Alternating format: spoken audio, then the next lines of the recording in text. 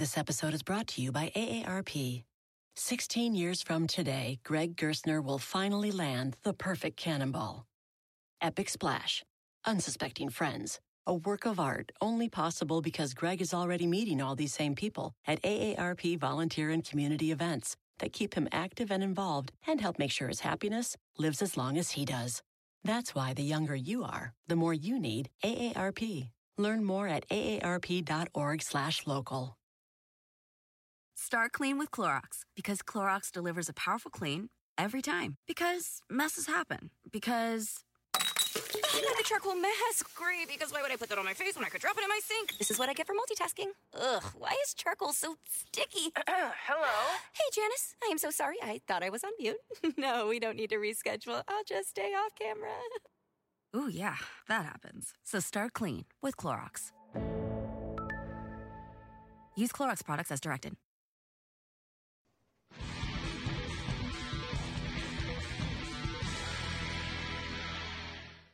Hello and welcome to Monday Scramble. I'm Rex Hoggard, and it's my pleasure to be joined right now by Notah Begay, who is en route from the Bahamas, where he spent last week covering the Hero World Challenge and following pretty much every step that Tiger Woods took. Notah, thank you so much for joining us, and let's get right to it. What was your impression of Tiger's first week back in 15 months? Oh, first of all, I feel really fortunate to have basically been able to watch every single hole that he played throughout the week. I was really curious, along with so many people around the world, as to what we were going to see. And to be fair, I was pleasantly surprised. I mean, most of the aspects of his game seemed to be in pretty good condition. He battled a few elements here and there. His putting kind of disappeared for a few holes. Yesterday, his driving kind of disappeared a little bit in round one. And that's normal. Every player goes through the ups and downs of tournament golf, but overall, he was able to hang in there, and if not for the 18th hole, he probably would have played a lot better. That hole just seemed to have his number all week. Now, I watched the coverage. You guys did an awesome job of breaking down Tiger's swing, Tiger's game. You're very close to him. You have seen it throughout all of these changes that he's gone through. The one thing that stood out to you last week, you talked about some things that went wrong. What went right? He made more birdies than anybody in the field. I mean, I think that's the one thing that you have to take a serious look at. It's like an NFL team that's trying to create offense. If you can't score, you can't win. And same thing in golf. If you can't make birdies, you're not going to win. And so it's a lot easier to get rid of the mistakes and make better choices, work your way around certain holes, than it is to go out and figure out how to make more putts, because sometimes it's just a matter of not being able to see those putts drop. But, I mean, the guy made 24 birdies for the week, and I think the next closest was Matsuyama, I think right around 22. So he made more birdies than the guy that won the tournament, and that has to give him a little bit of confidence headed into the holiday.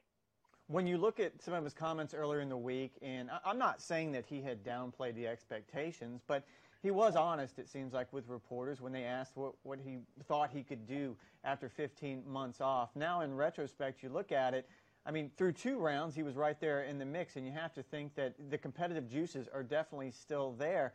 Going forward, what are your expectations of Tiger Woods? Well, let's just put it this way, Rex.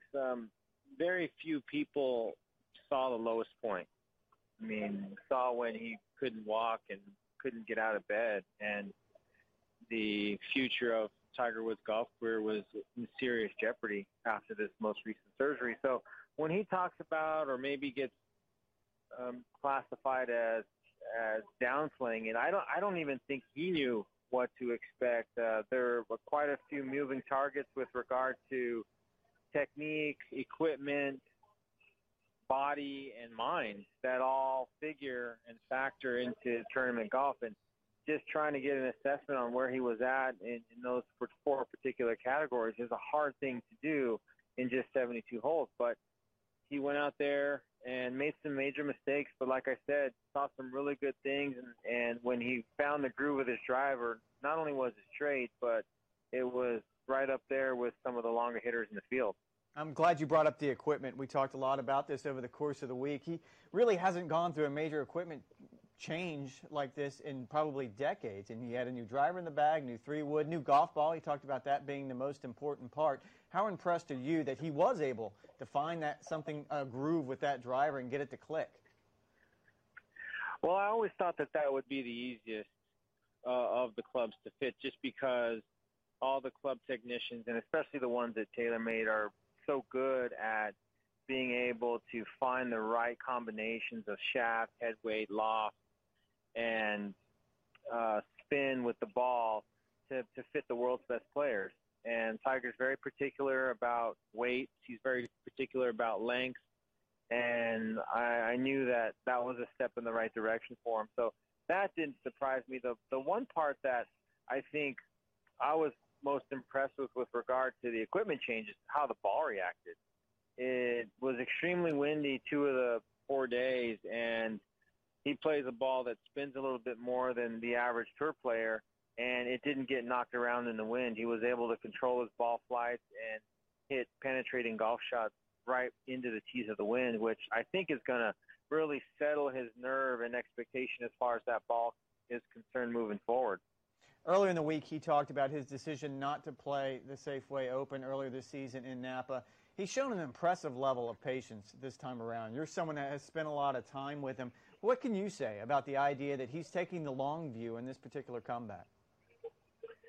Well, I think that the whole process has forced Tiger to be a little bit more objective in his assessment of himself and his life. And he invested a great deal of time over the last 18 months or so in spending time with his children and seeing them grow up and attending their school activities, going to a lot of different of their extracurricular activities. And for any father, that will give you a little bit of perspective, because they're not really concerned with how you're hitting the golf ball or what you're shooting. They're just concerned is, Daddy going to be here to take me to soccer practice today? And I think that he got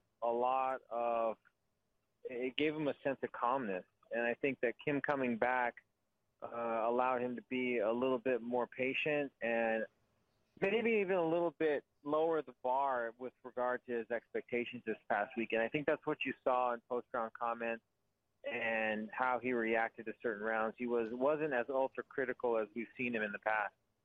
One of the things that you brought up was how well he drove the ball as the week went on. He seemed to dial in the driver. There was a lot of emphasis last week and going back to last season, 2015, about his short game. He looked particularly sharp. What do you make of what he was able to do around the greens? I think that he's finally come to terms with where he's at from a technical standpoint. And I know there was a lot of discussion around whether or not he had the yips around the green or whether or not he'd kind of passed his prime with his short game. And he was very adamant to me that it was a technical issue. And he worked extremely hard in conjunction with Chris Como to recreate feel, recreate seeing shots and following what your mind is seeing and being able to play a little bit more by instinct, and then couple that with just a couple tweaks on the technique. And you saw a very sharp short game, which is only going to get better as he gets more tournament rounds under his belt. Well, coming off this week, obviously looking ahead, a lot of people are curious what we can expect next season. Do you have any idea of what his schedule might look like going into the first part of next year? I don't want you to give away anything, but we kind of speculated. Do you think he would add an event that maybe he hasn't played in the past? Well, you'd love me to give away some, Rex. Gotta try, Nota. Gotta try. Tiger's. Yeah, well, I mean, here's the deal. I mean, Tiger's a creature of habit. I mean, if I were a betting man, I'd probably say he's going to show up in San Diego. I would love to see him play once before then. I don't know where that would be. There's a handful of good places that he could play. I think weather would be an issue. I think weather is going to be an issue in San Diego because it can get very cold. And they play on the two courses, so you're usually always teeing off in the morning. So, and backs just don't respond. I'm speaking from firsthand information. Backs don't respond well to cold weather. And so that was one of the problems that he dealt with the last time he played at Torrey Pines was the delays, and he couldn't get warmed up, and it was just a big fiasco at that point. But hopefully that won't be the case this time around. Well, we did talk about his game, and we talked about the aspects of his game that you're impressed with. From a physical standpoint, I mean, for 72 holes, he looked very good. What did you make of it? I mean, this is a guy like yourself who's come off of multiple back procedures. Well, as someone that was going out to get an initial assessment on where they stood, in order to set goals and progress as a player, you got to first establish those initial benchmarks, and that's what all this week was. Where's the body? Where's the equipment? Where's the technique? Where's the mind at? He got a little tired toward the end of a couple of those rounds. A little bit was mental fatigue, a little bit was physical fatigue, and that's going to happen. You cannot recreate tournament conditions playing with your buddies at home. And the more he gets out, the sharper he's going to get little by little. And I think that the improvements that I've seen with regard to his body, he's dropped some weight, he's leaned out from a muscle mass standpoint, he's tweaked out some of his different training programs. He's not throwing around heavy weights anymore. He's doing a lot more core work. He's doing a lot more things that I think are conducive to longevity in the sport. As someone who's come off of back injuries himself, and I know how hard that can be, Notah, how impressed are you that he was able to trust his back in a competitive setting? Yeah, that's one of the first things that if it's back, shoulder, neck, you don't know what that first hard swing's going to be like, and he got a big test on that on the 9th hole on round 1 when he missed the fairway left of the green, and he had to go up in that thick brush and hack it out of there with a 60-degree wedge and really only advanced it about 50 yards. But that was one of those swings where I was holding my breath because he had an awkward stance. He didn't have great footing, and you just affect your wrist, your neck, or your back, especially swinging through that thick, heavy brush. But to be able to make a swing like that and then play the final 3.5 rounds is pretty encouraging. All right, last Tiger question, I promise. The odds just came out for the Masters after he finished up on Sunday, and they have him at 20-1. Do you like that number? Yeah, I take that. So you're confident going forward, I guess, is what I'm asking, as far as the state of his game and where he's gone after so much time off. I promise you, he's not going to be 20-1 by the time the Masters gets here. He'll be better. That's my prediction. Oh, it'll be much better than that. All right. Well, I do want to move on to the guy who won the tournament. I mean, obviously, Hideki Matsuyama. Yeah, let's give that guy some credit. He kicked everybody's butt. I agree with you. The part that stands out about me is he is 6th in the world right now after that win. He's won 4 of his last 5 starts. Is he in that conversation when we talk about the best players in the game right now, Rory, Jordan, DJ, all of these guys? Do we have to put Hideki in that conversation now?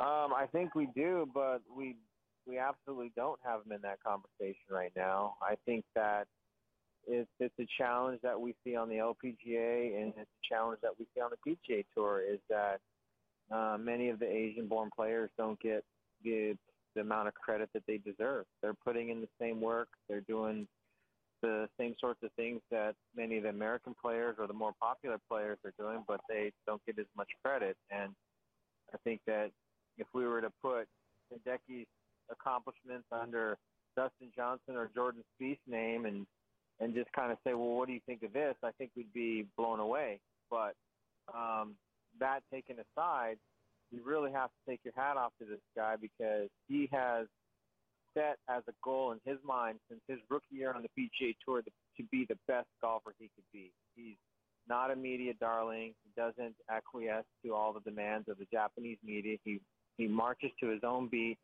and that guy's focused on winning golf tournaments, and it's paying off right now. He's an ultra-talented ball striker, and, again, he's one of those guys that if he putts average, he can win.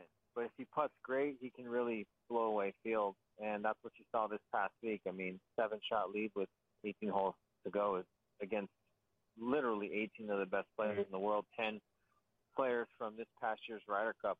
That's quite extraordinary. What part of his game stands out? I mean, I think you touched on the idea that, look, American fans just don't pay enough attention to this guy. He is a stud. But what part of his game do you look at and you think, wow, that is something? His iron play. I mean, he's not long. He's long enough. So we're not looking for him for his power. But it's simply the shorts and the mids. I mean, he is extraordinarily good with those golf clubs, and it's evident. You look at some of his proximity to hole stats, and then you couple that with an improved short game that he really invested a lot of time in 2 years ago, and that has sort of closed the gap between him being a sort of top 50 ranked player in the world to now being a top 10 ranked player in the world. And to anybody out there who has aspirations of playing the PGA Tour, this kind of stuff doesn't happen overnight. I mean, it's the sort of stuff that appears to happen overnight because we don't hear about these players one day and the next day they're winning 3 out of 4 tournaments and setting the world on fire. But this whole reinvention or recommitting to certain elements of his game started quite some time ago. All right, I'm going to put you on the spot a little bit here. If we're driving down Magnolia Lane starting today, the Masters starts this week. All right, Dustin Johnson. What about your top? Give me the next 4. I agree with you on that one, but give me the next 4.